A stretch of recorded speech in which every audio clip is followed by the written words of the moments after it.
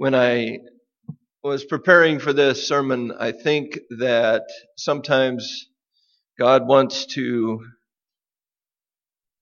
give you an example so that you can talk from the heart rather than from just the words on the page, because this week basically was a storm. We have the auditors where I work, and for those of you who don't know, I work for Title 19, which is Medicaid for the state of Florida. And since I'm the solution architect, when the auditors come, I get to sit in front of them and spout off everything that we do correctly and shut my mouth if we're not doing it correctly. So it becomes a very full week. And when we look at this as an example in our own lives, we see all of these storms and everything. We read the newspapers. I mean, even this morning, there were more shootings. There was an earthquake in Taiwan this morning. There is so much in this world that is happening around about us that causes us to think and to, sometimes you want that mentality that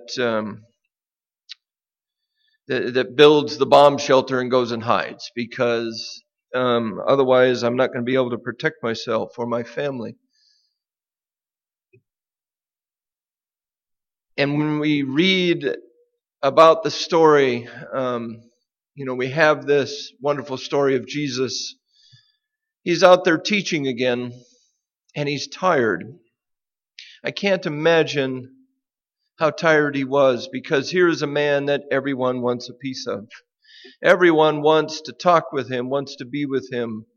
We see this so often with famous pastors. If you've ever been to a camp meeting or a week of prayer on an Adventist college campus, when they come in to give those week of prayers or to give camp meeting, everyone wants to talk to them and wants to talk to them all night long. They're trying to prepare these wonderful talks twice a day, and yet they hardly have time to eat. And so we see this picture of a very tired man. And he tells his disciples, we've got to get away. Let's all go out in the boat and let's cross over to the other side. Because there's only so many of us that can fit in this boat. It's small. And because of that, we can restrict the number of people in here. And then I will go in the back and I will go to sleep. If you're ever on a small sailboat and you don't trust the person that's in charge of steering that sailboat, you won't go to the back and you won't sleep. I can guarantee it. And so here we see that picture of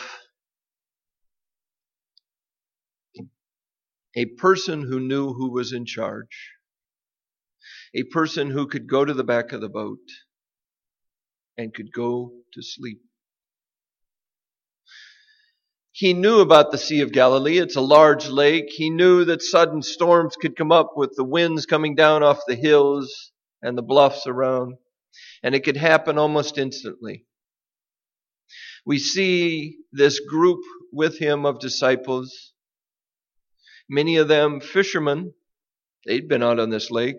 They knew these storms, but they couldn't sleep in the boat. This boat was sinking, according to them. And yet, here's this man in the back, and he's sound asleep.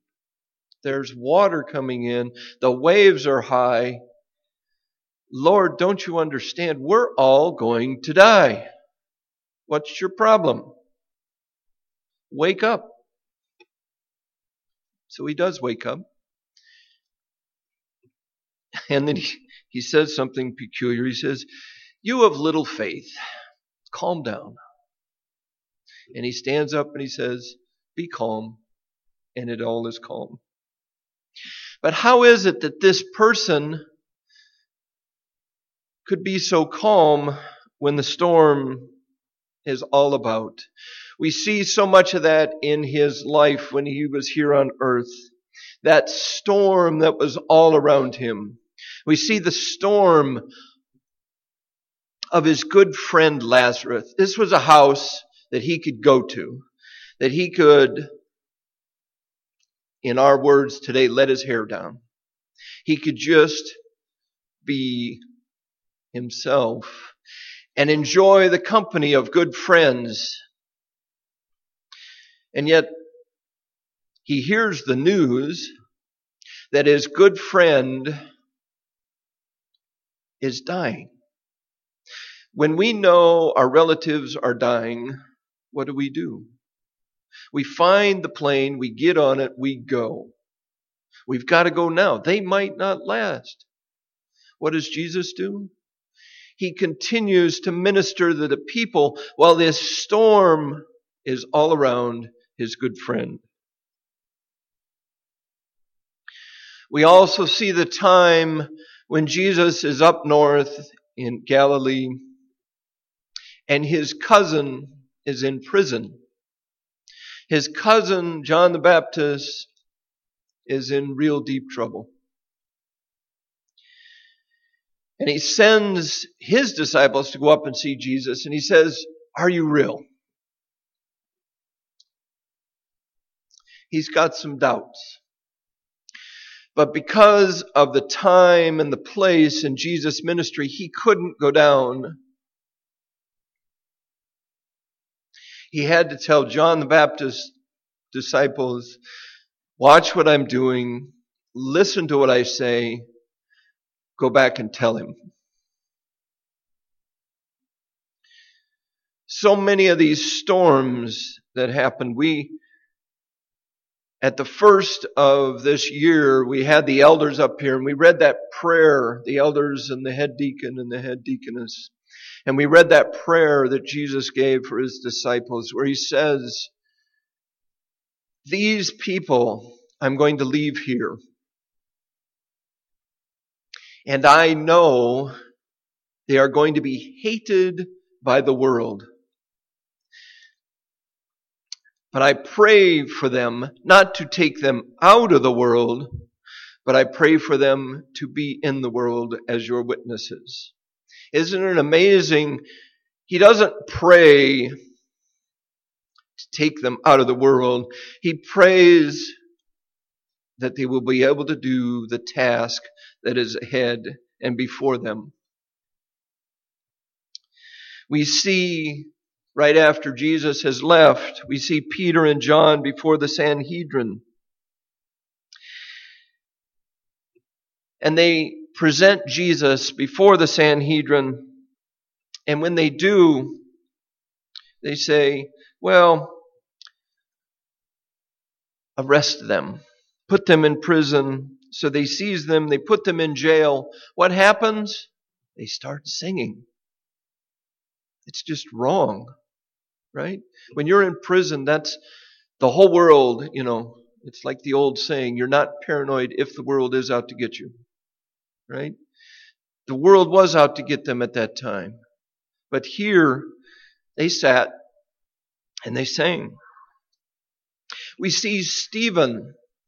He's about to be stoned. What does he do?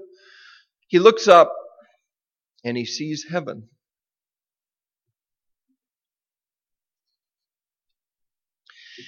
And yet, while they're stoning him and he's seeing heaven and you see him fall to his knees hurt, he says, "Father, forgive them." We see the crowd attacking Paul and Silas, flogging them, throwing them into prison, being put with stocks around their feet. And yet they are rejoicing. Paul says, "I rejoice in the stripes I have received for my Lord Jesus Christ." There is a story of the prisoners being escorted to Rome, one of them being Paul. And they're out in the Mediterranean and a storm comes up and they are dashed against the rocks. Their boat is destroyed. And what happens? Paul stands up in front of them. Just don't worry, we're all going to make it. How do you know that? Don't you understand? We're sailors. We understand this boat is collapsing underneath us, and you're saying we're going to make it? We see him on that island with all the prisoners and the guards there. They've all made it. They build a fire. And who does the snake go after? Goes after Paul. What happens? Nothing. It's just amazing that he can be so calm when the world is collapsing around him.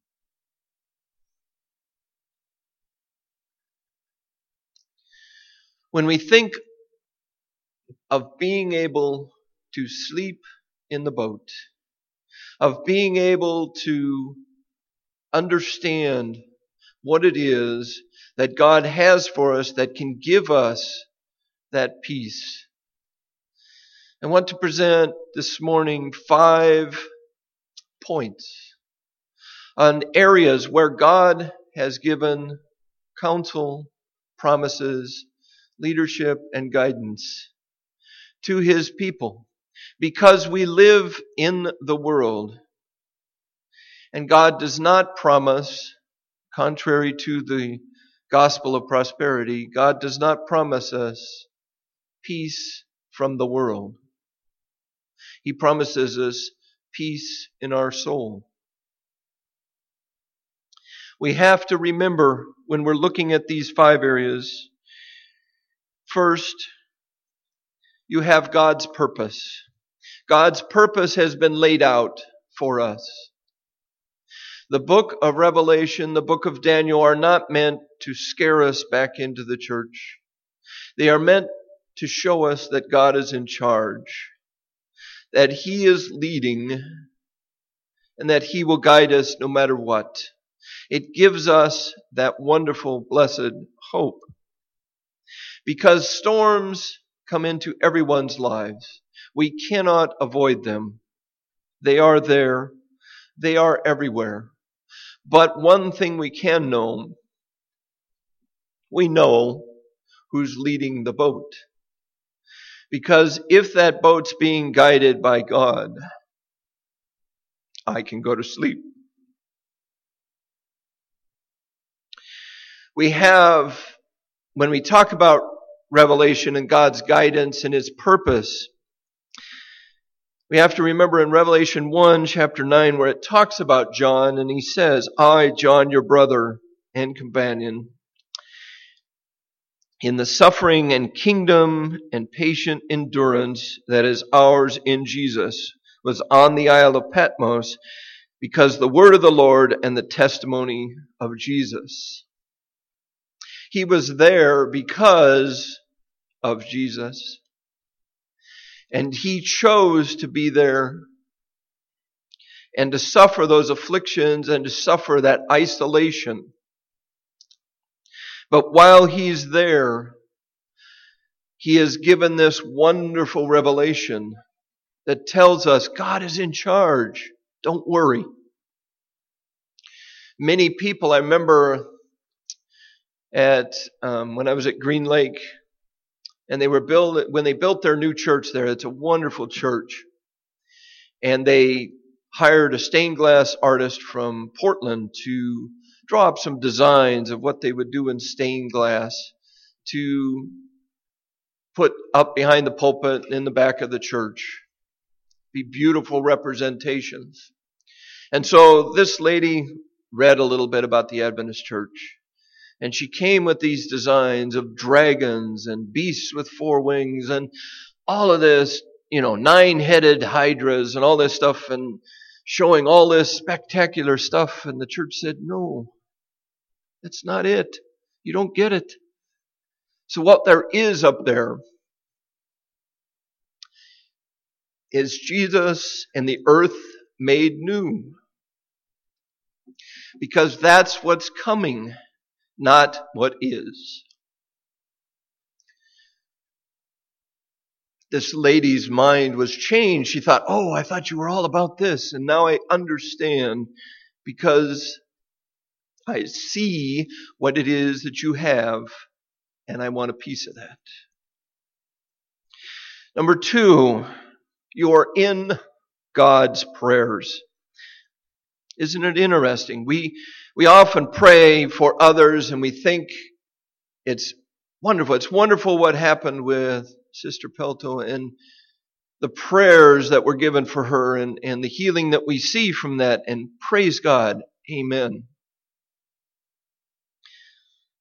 But we have a high priest in heaven that is praying for us every day, all the time. What an awesome thing to think about. God prays for us. And He cares about us intimately. And we have those examples from John 17, that wonderful prayer before Jesus leaves. And what we started off this year, I encourage you to read it again because it shows so much about how much God cares about us.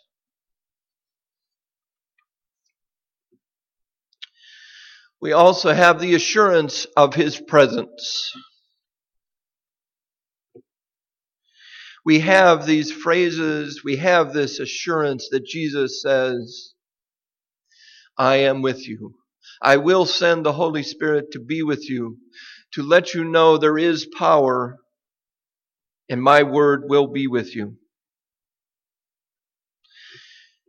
He asked God, He says, I want you to be with them. Not only that, I want you to be together with them as I am with you. Isn't it awesome that the God of the universe wants to be as intimate with us as He was with His Son when He was here on earth? It is so awesome to be filled with that, to understand how much He wants to be with us.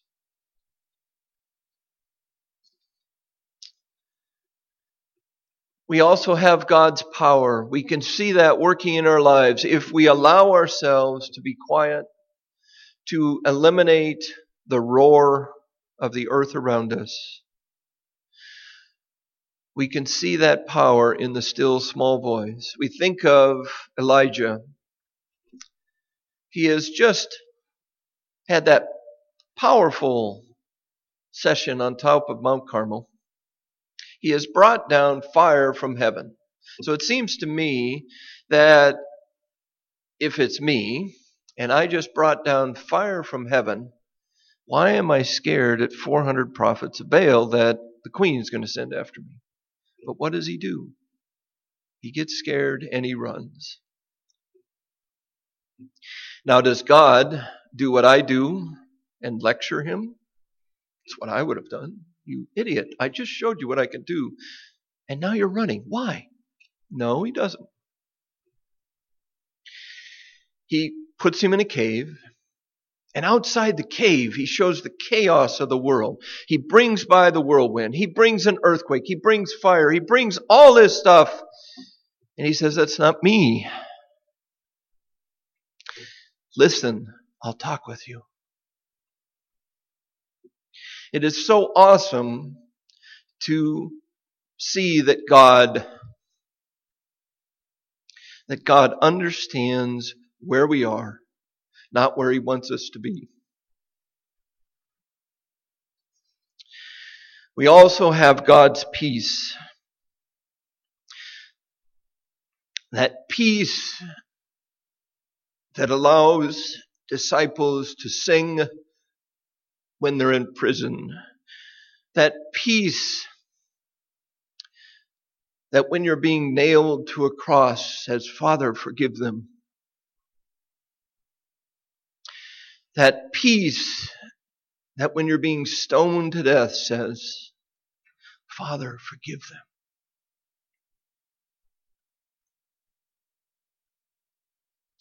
In the midst of the storm, we can sleep in peace because God is there and will be there. He is with us. And in this world of chaos, When we put that relationship with Jesus Christ first,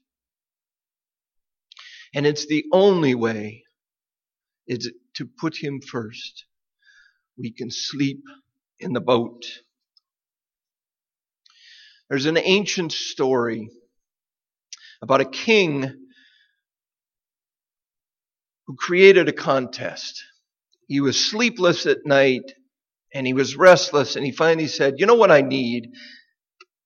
I want a painting to hang in my bedroom. I want that painting to be a painting of peace." So what he did, he called all his scribes, he called all his heralds, and he said, "Go out through the kingdom. We're going to have a contest. And in 30 days, I want you to bring all the famous artists, anyone who wants to paint, bring their paintings here to the king's courtyard. Bring them all here, and I'm going to judge them because I want the one that describes peace the most to hang in my bedroom. And they will be honored among all artists." So the heralds went out to the kingdom, and they went far and wide, and they announced this contest. And of course, if the king asked you to paint, it seems like quite the honor, doesn't it? I'm going to paint my best. Children, adults, everyone got out the paints, started to paint. Because if the king likes what I do, I will be rich, I will be wealthy. In fact, I'll probably be the artist in residence and have a job for life. So the day came, and the courtyard was filled with paintings, large ones, small ones. The king began to walk up and down each aisle. And you can imagine there's ones of a mountain in the background with the sun glistening on it, a pasture, a lovely stream flowing through it, one of sheep grazing in the grass, one of, who knows, calm seas.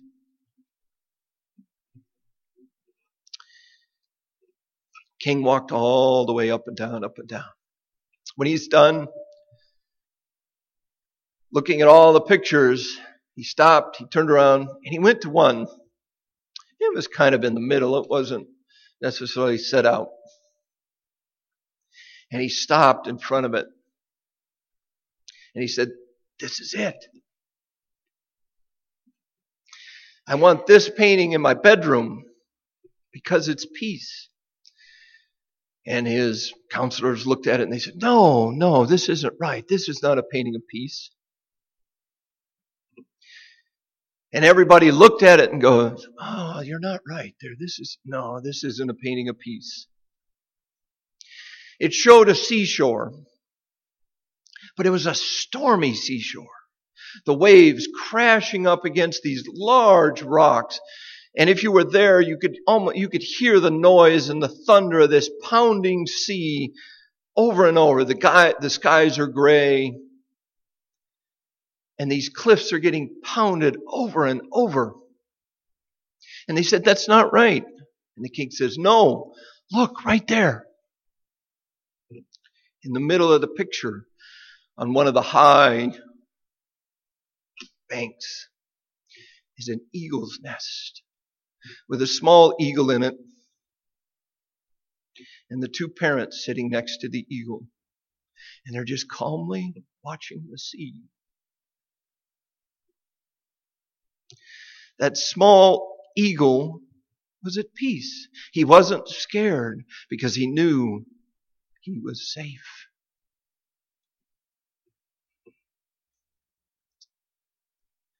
It's the picture of peace.